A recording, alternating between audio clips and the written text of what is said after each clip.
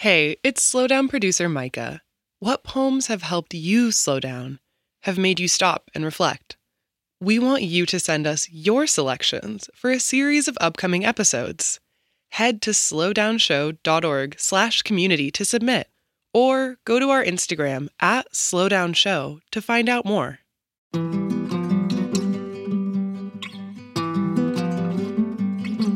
I'm Major Jackson, and this is The Slowdown.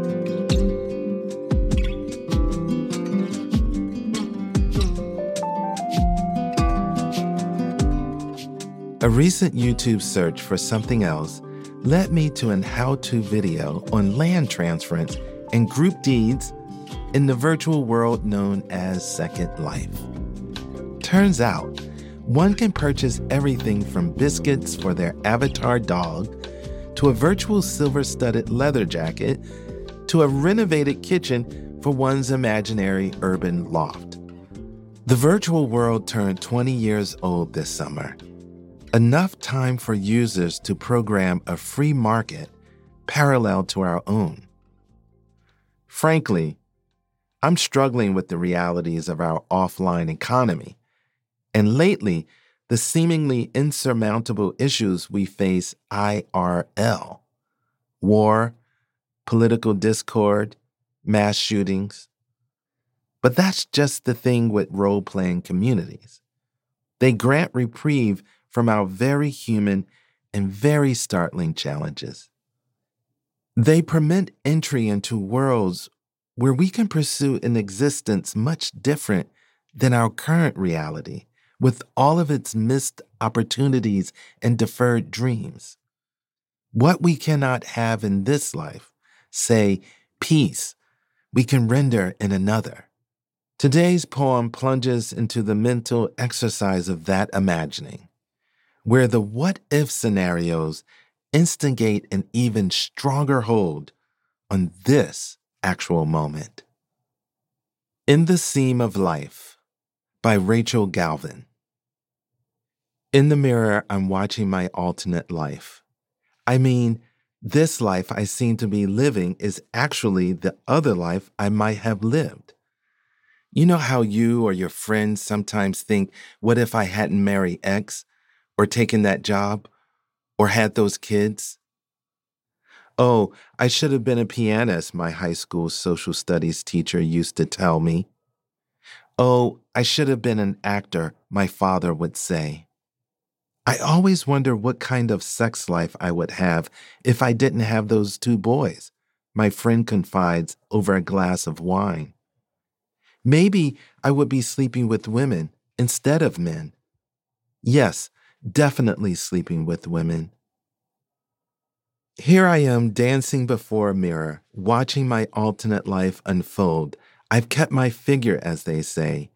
I have a nightlife and a sex life and a creative life and an intellectual life, and I'm even growing some plant life on my windowsill and some bacterial life in my shower, watching myself dance in the middle of these years in which I am single and living alone. What am I getting at? What I'm trying to describe to you isn't déjà vu. It's more like the rumble of a movie playing in the theater next door.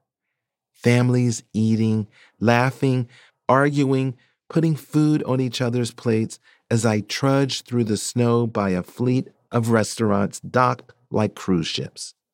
I switched to a film in which I, too, have a family and am putting some food on my daughter's plate.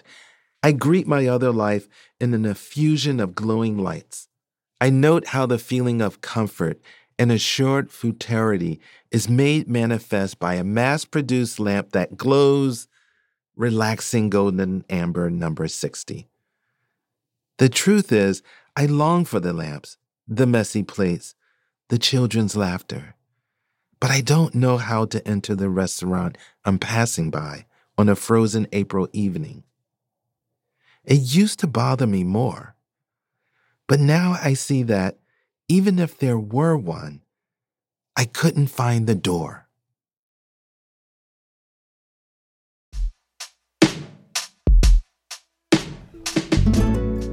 The Slowdown is a production of American Public Media in partnership with the Poetry Foundation. This project is also supported in part by the National Endowment for the Arts on the web at arts.gov. To get a poem delivered to you daily, go to slowdownshow.org and sign up for our newsletter. And find us on Instagram at slowdownshow.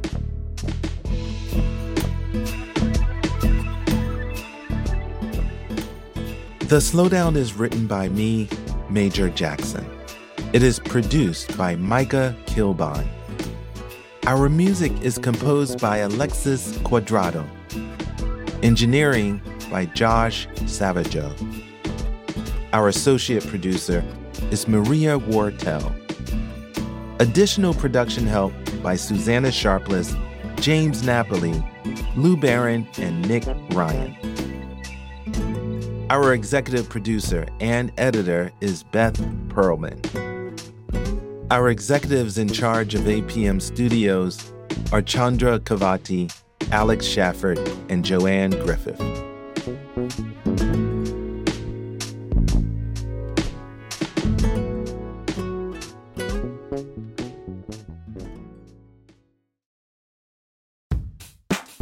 We all want to be our best selves, but it can be an expensive journey.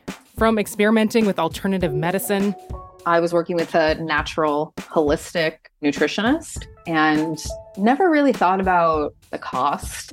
To splurging on fast fashion. I was spending all my tips. I was definitely spending $200 a week. I'm Rima Reis, host of Marketplace's This Is Uncomfortable.